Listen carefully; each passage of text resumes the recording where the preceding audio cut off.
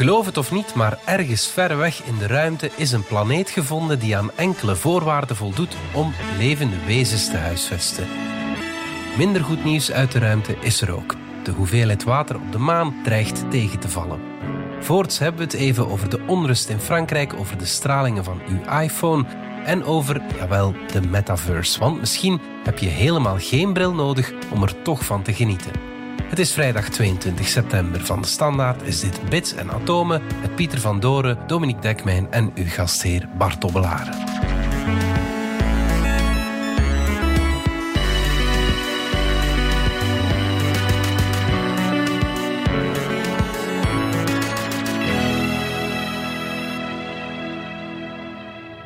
Pieter, we beginnen meteen met goed nieuws, want het is zover. We hebben een planeet gevonden met een oceaan en dus met methaan en dus misschien wel met leven. Ja, met een nadruk op misschien. Maar ondertussen zijn we toch weer vrolijk bezig. We hopen er al zo lang op, dus. Het gaat deze keer over K2-18b. Dat is een planeet rond de ster K2-18. Op 120 lichtjaar van hier, dus relatief in onze geburen. Ja. In het sterrenbeeld Leo. Ze zit rond een rode dwerg. Dat zijn de meeste sterren waar we planeten rondvinden tegenwoordig. En ze zit daar in de leefbare zone. De zone waarin water vloeibaar kan zijn. En vloeibaar water is, zoals we weten, heel nuttig en nodig voor leven. De berekeningen zeggen nu, het moet daar ergens tussen de -30 en de +20 zijn. Ideaal temperatuur. Ideale temperatuur. En er zit bovendien methaan in de atmosfeer. En op aarde is methaan een gas dat vooral gemaakt wordt door levende wezens. Niet alleen, het kan ook op een andere manier gemaakt worden. Maar goed, het is best leuk dat het door levende wezens gemaakt zou kunnen zijn. Bovendien, methaan verdwijnt snel. Dus als je methaan in een atmosfeer vindt, is er ergens een bron die het continu blijft aanmaken. Ja. Maar nogmaals, het kan ook andere oorzaken hebben. We blijven nog even denken dat het... We hebben de planeet nu opnieuw bekeken met de James Webb-telescoop, de allernieuwste. Die is een stuk scherper en die kan nu ook de atmosfeer van die planeet veel beter ontleden. En nu blijkt er waarschijnlijk dimethylsulfide in te zitten. Dimethylsulfide. En nu ben je me kwijt. Is op aarde een gas dat gemaakt wordt door plankton, door plantaardig plankton. Dat de lucht ingaat, dat daar helpt wolken creëren. Het bijzonderste is dat dimethylsulfide alleen gemaakt wordt door die levende wezens. Er is geen enkele andere bron op aarde die dimethylsulfide maakt. Het is niet gezegd dat het op andere planeten ook zo is, maar goed, we zitten er toch lekker dichtbij. Alleen, de gegevens zijn nog vaag. Het zit eigenlijk bijna nog in de ruis, dus we moeten nog een jaartje langer meetgegevens verzamelen. Zeggen de jongens, geef ons vooral geld. James Webb heeft nog geen foto's gemaakt van die levende wezens. Nee, alles wat wij hebben is uiteindelijk licht van de ster, dat doorheen de atmosfeer van die planeet straalt. Op het moment dat die voor de ster langs gaat, wij kunnen dat licht apart isoleren van het veel sterkere sterrenlicht. En dan gaan we dat licht scheiden in kleurtjes. En dan zie je allemaal streepjes opduiken. Bij die kleurtjes is er licht. Bij die specifieke golflengte zie je niks. Bij die specifieke golflengte is er weer licht. Je ziet een soort streepjescode. En die streepjescode kun je weer omrekenen naar scheikundige stoffen. Als er natrium in de atmosfeer zit, dan zie je bij geel een heel mooi lijntje. Dat is de kleur van de natriumlampen die we ook op de snelweg zien. Ja. Alleen, elk atoom heeft een hele reeks van die streepjes. En als je veel atomen door elkaar mengt, heb je dus een gruwelijke soep van streepjescodes. En dan moet je daar gaan uitleiden. Als ik deze lijntjes allemaal zie, dat zal wel methylsulfide zijn, maar ik ben niet helemaal zeker. Want dit lijntje, dat zie je ook in methylchloride. En dat lijntje zou ook van waterstof kunnen komen. En dan moeten we dat optellen en aftrekken. En je hele gedoe. Jij bent sceptisch, hè? Je gelooft het niet echt. Ik geloof niet echt in leven in het heelal. Nee. Ik denk dat wij ergens een schitterend ongeluk zijn, dat wij de enige zijn. Maar goed, ik denk dat er is maar één voorbeeld, dat zijn wij zelf. En dat is een beetje weinig om statistiek op te doen. Je kunt niet echt beweren, er moet leven zijn. Je kunt niet echt beweren, er kan geen leven zijn.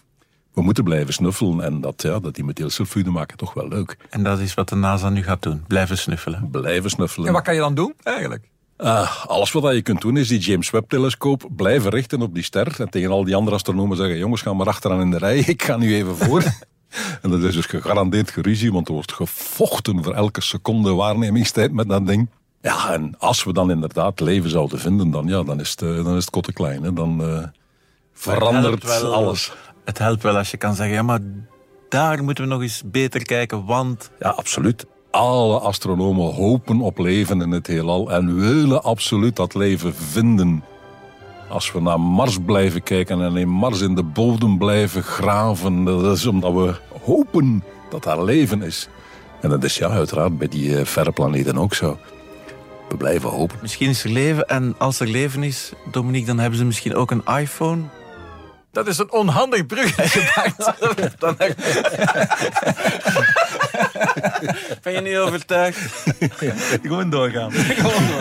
Dank je wel, Dominique.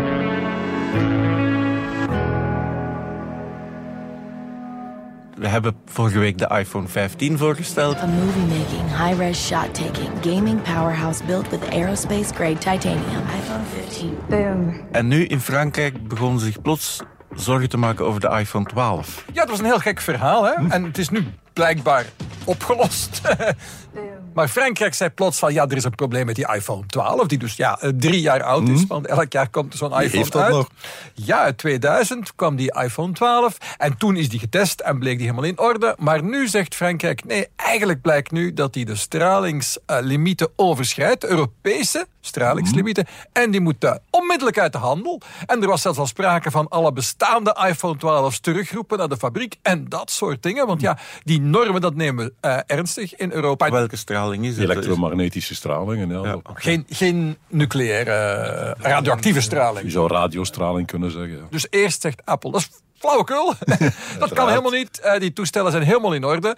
En dan zeiden ze van, ja, het heeft misschien toch iets te maken met de rare manier waarop ze in Frankrijk testen. En nu hebben ze intussen gezegd van, kijk, is er een probleempje met die test? Klik. En hebben ze een kleine software-update uitgestuurd naar elke iPhone 12. Nee, ik denk zelfs alleen maar naar elke iPhone 12 in Frankrijk. Een kleine software-update. Het zal daarmee wel in orde zijn. Schummelsoftware. En nu moet natuurlijk Frankrijk checken of dat inderdaad zo is. Ja, en tegen dat is dus 12 zo lang uit de omloop. Ja, absoluut. Het lijkt een beetje een achterhoedegevecht. Maar het is heel gek. En niemand durft nu zeggen van, ja, maar oké, goed, ze zaten opeens een beetje boven die norm en daarvoor zaten ze er een beetje onder. Maar die norm is, daar zit zoveel veiligheidsmarge op, dat is niet erg. Maar als je begint te zeggen natuurlijk, we hebben hier onze Europese norm, maar als je erover zit, is het helemaal niet erg. Ja, dan heb je geen norm meer. Dan heb je geen norm meer. Nee, voilà. dat klopt. Dus dat gaat ook niet. Het is ook logisch dat Europa dat zo streng doet. En het gaat over straling en met name hoe dat die door het lichaam wordt geabsorbeerd. En ik ben daar niet zo heel goed in, maar Pieter kan mij corrigeren als ik iets onvoorstelbaar dom zeg. Maar het is zo dat blijkbaar gaat men ervan uit, zolang je maar niet meer dan 40 watt per kilo van die straling in je lichaam krijgt, is het wel ruwweg oké. En dan heeft Europa er de veiligheid van gemaakt, dus laten wij maar een tiende daarvan doen.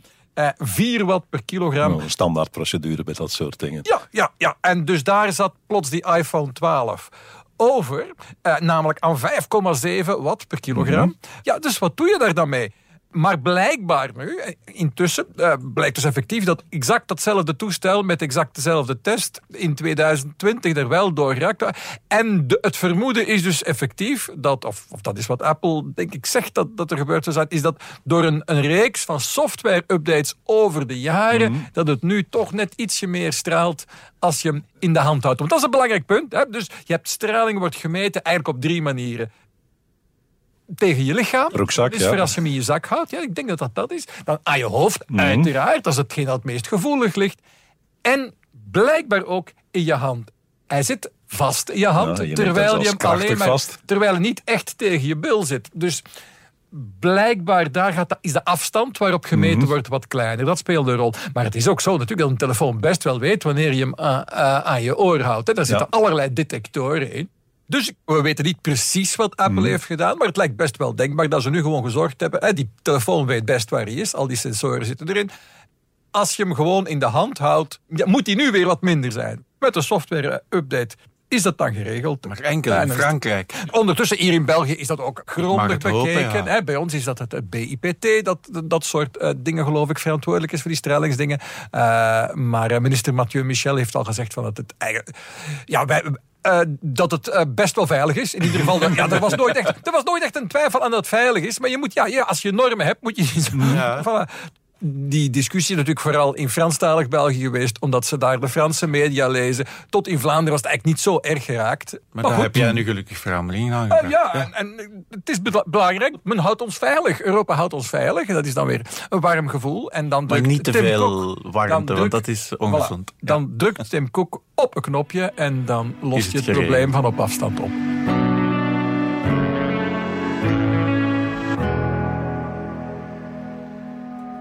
Pieter, dan kom ik weer bij jou en zonder bruggetje, Dominique. Ja, dat is veilig. We gaan het gewoon hebben over onze armen en waarom die zijn zoals ze zijn. En bovendien zijn onze armen de reden waarom wij als mensen succesvol geweest zijn en op dit moment de heersers ter aarde zijn.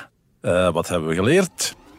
Het zit dus niet in ons verstand, het zit in onze armen. Het zit in onze armen. En ons verstand heeft daarvan geprofiteerd. Voilà. Het blijkt dat het veel gemakkelijker is om in een boom omhoog te klimmen dan er weer uit te klimmen. Vraag maar aan elke kat. Vraag het aan elke rotsklimmer, die zullen dat ook zeggen. Afdalen is veel moeilijker dan klimmen. En eigenlijk hebben we ons daar verder nooit vragen bij gesteld. Maar nu zijn er mensen van Dartmouth College in Engeland. Die hebben het eens beter bekeken en die hebben eens gekeken wat gebeurt er eigenlijk als wij paal klimmen. Als we omhoog klimmen in een paal, dan leggen wij armen en benen rond die paal en trekken we onszelf omhoog, duwen ons met onze voeten af. Ja, je moet vooral op je benen duwen. Je werkt vooral met je benen, maar je hebt ook je armen nodig. En allicht. Je handen zitten ongeveer op schouderhoogte als je dat doet. Je gaat nooit heel hoog boven je hoofd grijpen en zo proberen om in die paal te kruipen. Je houdt je armen redelijk in de buurt van je schouders. Dat doen alle dieren, dat doen alle primaten, dat doen alle apen. Maar als we terug naar beneden komen, dan grijpen we met onze armen veel hoger in die paal, ver boven ons hoofd en laten we ons bijna naar beneden glijden, zoals een brandweerman van een paal gaat. Ja. Dat is met de armen boven het hoofd. Wij en de mensapen zijn de enige diersoort die dat kunnen. Wij hebben hele soepele schouders, waardoor wij in staat zijn om onze voorpoten, zeg maar, heel hoog boven ons te brengen. Wij kunnen een hele cirkel maken met onze armen. Ja. Probeer dat maar eens met je benen, dat gaat niet. Je heupen zijn niet in staat om met je benen een hele cirkel te maken. Nee. Lukt niet, met de schouders lukt dat wel. Misschien Cristiano Ronaldo kan dat, denk ik. Ja, er zijn misschien een paar turners. Maar ons schoudergewricht is een stuk ondieper dan ons heupgewricht. En mensapen, en wij horen bij de mensapen, zijn de enigen die dat hebben. Een normale kleine aap, als die in een boom gaat, die kan helemaal die schouders niet zo ver strekken en die armen zo ver boven zijn hoofd brengen. Want dat schoudergewricht laat dat niet toe, bij ons wel. Ook ons ellebooggewricht. Wij kunnen onze arm helemaal compleet uitstrekken. De meeste dieren kunnen dat niet. Bijna compleet, maar niet dat wij kunnen eigenlijk overstrekken. Ja. We hebben ook heel soepele polsen. En dat allemaal maakt dat wij in staat zijn om vlot en veilig uit een boom te klimmen. Wat voor chimpansees en aanverwanten ook zeer nodig en zeer nuttig was. In en uit een boom, hè, Pieter? We kunnen meer, want door die schouder zijn wij in staat om bovenarms te werpen. Als we petanque spelen, dan doen we dat onderhands. Ja. Maar als we iemand willen raken met een steen en het moet goed raak zijn, dan gooien we bovenhands, de hand boven de schouder en wop. Als we speren werpen, hetzelfde. Ja. Arm boven de schouder en wij zijn in staat om die speer te werpen. Wat ons weer in staat gesteld heeft om grotere dieren te eten. En dat gaat ons weer voedsel voor onze hersenen. En onze hersenen gaan groeien enzovoort en zo verder. Zijn we. Ja. Uiteindelijk, mens de speerwerper is de mens die de wereld veroverd heeft. En dat danken we weer aan het feit dat onze voorouders zeer goed waren in uit bomen klimmen. En hoe weten we dat nu allemaal? Ze hebben chimpansees in het wild in Oeganda gaan filmen toen die in en uit bomen klommen. En ze hebben mangabees, dat zijn kleine aapjes, gaan filmen in Ivoorkust, ook toen die in en uit bomen klommen. Die kleine aapjes, die doen dat met de armen dicht bij de schouders. De grote apen doen dat inderdaad met de armen gestrekt. En schrijven ze onderaan hun artikel: bij dit onderzoek zijn geen dieren mishandeld.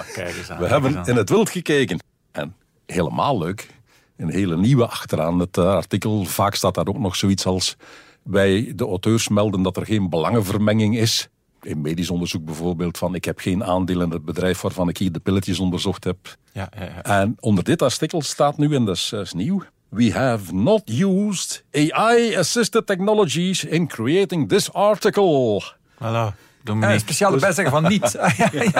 Dus ze hebben naar Dominique geluisterd. Het is nu van belang om te kunnen zeggen, we zijn helemaal AI-vrij. Dankjewel, Pieter. Nu dringt het brugje zich op. Er komt nu geen brugje.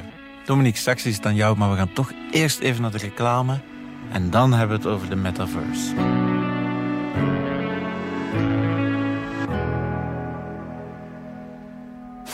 Artificiële intelligentie maakt je werk niet alleen efficiënter, maar ook meer werkbaar en veiliger als je het verstandig inzet. Hoog tijd om erover bij te leren dus. Kriebelt het om met AI aan de slag te gaan? VAIA, de Vlaamse AI-academie, verzamelt meer dan 400 cursussen voor beginners en gevorderden op vaia.be. VAIA is een samenwerking van alle Vlaamse universiteiten en hogescholen en is deel van het Vlaams beleidsplan AI. Boost je carrière met AI en begin met bijleren op vaia.be.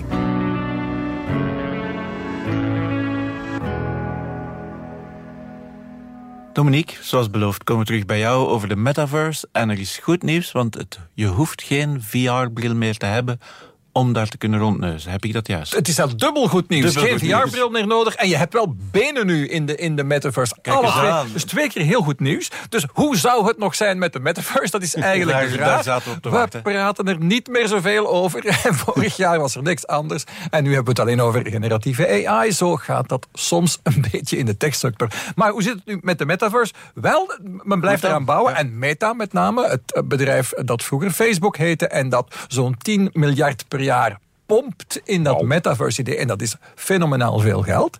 Daar wordt meer en meer mee gelachen. Dat men zegt van, het is allemaal weggegooid geld. Maar ze blijven bezig. Waar zijn ze nu mee bezig? 2 heel belangrijke dingen. Dat je er nu zonder bril ook in kan. Mm-hmm.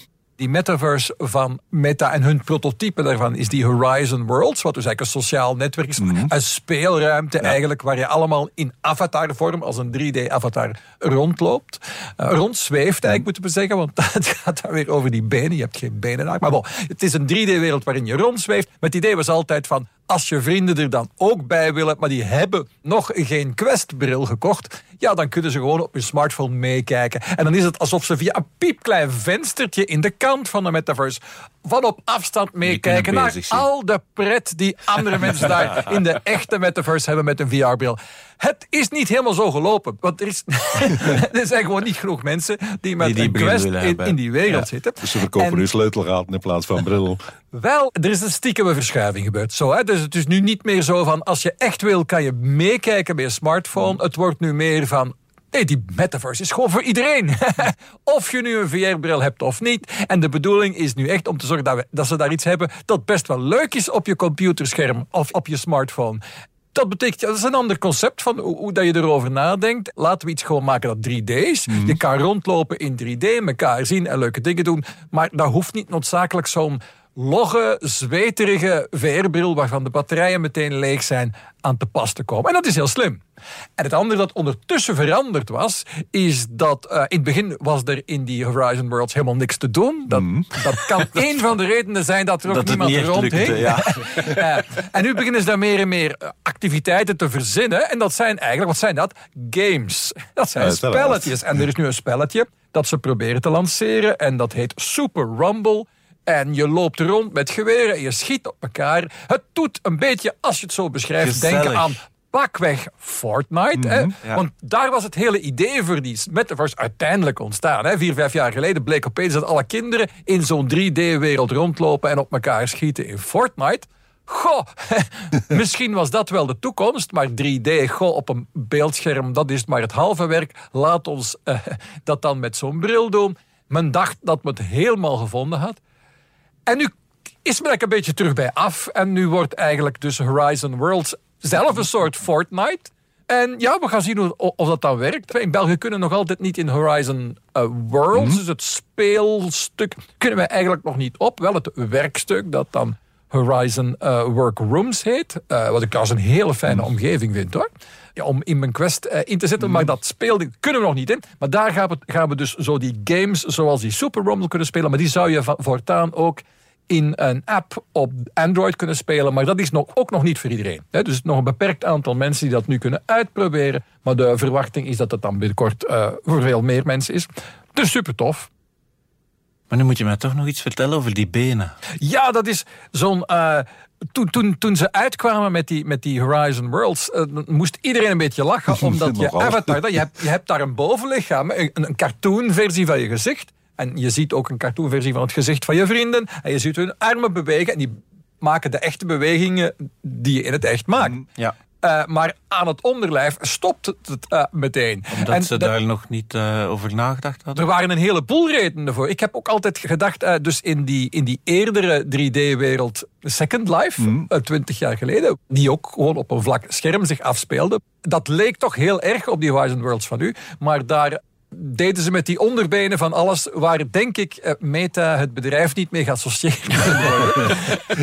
Dus dat heeft waarschijnlijk ook wel een klein beetje een rol gespeeld. Maar dan vorig jaar, dat is een vol jaar geleden al, zegt Zuckerberg, we hebben het opgelost, je krijgt voortaan benen in onze metaverse. En dat heeft dan nu nog een vol jaar geduurd. En nu schijnen die benen er ook inderdaad te komen. Nee, het is best wel moeilijk. Want in die VR-bril zitten een aantal camera's. En die camera's letterlijk zien je handen. Ja. Als je naar boven kijkt en je houdt je armen achter de rug, weet die bril niks. Maar van het moment dat hij je handen ziet, dat wordt ook echt wel gebruikt. Als je met je duim en je wijsvinger samenkomt, geef je een commando door. Je handen kan hij zien, dan kan hij ongeveer raden waar je arm zit. Maar je voeten, die zie je even als je naar beneden kijkt. Maar normaal gezien. Nee, ja. En er is op die bril geen logische plek waar een camera zou kunnen zitten die echt je benen ziet. Je moet altijd een beetje raden. Natuurlijk, hoe meer camera's, hoe beter. En daarom Apple, deze zomer, zijn Vision Pro bril. En dat is een veel duurdere versie van die Quest. Die heeft veel meer camera's. Ja. En veel betere camera's. En die weet wel ongeveer waar je benen zitten. Maar dus die Quest-bril van Meta en waarschijnlijk ook de nieuwe versie van de Quest 3-bril, waar ik eigenlijk best wel nieuwsgierig naar ben, die zal waarschijnlijk ook niet echt je benen kunnen zien. Dus wat komt er dan aan te pas? Artificiële intelligentie natuurlijk, die ongeveer raadt van kijk, als we ongeveer weten hoe hij zijn hoofd draait en waar hij daarnet stond, kunnen we wel grosso modo raden waar die benen ongeveer staan. En we zetten die daar dan. Wat alweer bewijst dat natuurlijk die hele AI-golf die we dit jaar zien, uiteindelijk wel kan helpen om die metaverse-golf die we nu een beetje uit het oog zijn verloren, om die metaverse toch te realiseren. Vroeg of laat, zeg ik er dan bij. Dat hadden we al een beetje door, Dominique. Dat het vroeg of laat zou zijn. Dan gaan we afronden en mag Pieter zijn beste beentje voorzetten, nietwaar? Yep. Ja, dat was een bruggetje. De ster van de week. De ster van de week. Good stage 1 ignition. To explore. No man has gone before. En de ster van de week bevindt zich op de maan deze keer. Dus vlakbij. Ja, we gaan even terug naar 1972. December 1972 AD. Toen de laatste mens van de maan afstapte. Let me throw the hammer. Okay, let me throw the hammer. Please. It's all yours. You ready? Go ahead. Look at that. Look at that. Beautiful. Looked like it was going 1,000,000 miles. Dat was Gene Cernan. This is Gene and I'm on the surface. En die zei toen, ik zet nu de laatste stap op de maan. We komen hier nooit meer terug. We gaan weg for some time to come, zei hij. Maar hij zei er ook bij, maar we geloven dat het niet lang zal duren of we zijn hier terug. And as we leave the moon and towards Little, we leave as we came, and God willing as we shall return. With peace and hope for all mankind. Godspeed the crew of Apollo 17. Nu, 45 jaar later is hij gestorven en hij was nog steeds de laatste die ooit op de maan gezeten had. Maar dat is ondertussen plots veranderd. Nu wil iedereen naar de maan. Elon Musk wil naar de maan, de Amerikanen willen naar de maan, de Israëliërs willen naar de maan, de Indiërs willen naar de maan. Een beetje als tussenstation voor een langere reis, dacht ik. En ze hopen dat dat een tussenstation wordt voor inderdaad het uiteindelijke doel om Mars te bereiken. Nu, de maan is geologisch totaal inactief, maar die wordt serieus belaagd door de zonnestraling. Er zijn geen wolken, er is geen atmosfeer, dus de zon knalt recht op die maan af. Ja. In de zon is het plus 120, een meter verder in de schaduw is het min 130. Dat zijn serieuze temperatuurverschillen, dus waar die grens over de maan heen schuift, kun je indenken dat daar gevrongen en getrokken wordt. En dat leidt tot bevingen. Ja. Die waren heel stabiel. Maar nu hebben we AI. En als je tegenwoordig een artikel gepubliceerd wil krijgen, moet het woord AI erin staan. Dus hebben mensen van Caltech University gezegd, we gaan die dingen uit 72 eens opnieuw bekijken. En we gaan er nu eens artificiële intelligentie doorheen. En wat bleek? Ook 's morgens is er een hele lichte beving. En ze konden zien, de bron van die aardbeving in het epicentrum ligt net op de landingsplaats van Apollo 17. Oké. Wat bleek? Op die landingsplaats staan nu nog steeds de landingspoten van de maanlander. Die heeft ook gediend als startplatform. 3, 2, 1. De rest is terug omhoog gegaan, maar die poten zijn blijven staan, die zijn van metaal. Right away, Houston. En 's morgens, als die opwarmen, wat gebeurt er? Net zoals thuis de chauffage, als je die opwarmt en je begint te tikken. Die poten tikken ook. En dat getik is heel zwak, maar net genoeg om tot die seismometers gemeten te worden. Les van het verhaal, volgende landingsdingen maak je van composieten en niet van metaal. En daar heb je er geen last meer van. Artikel gepubliceerd.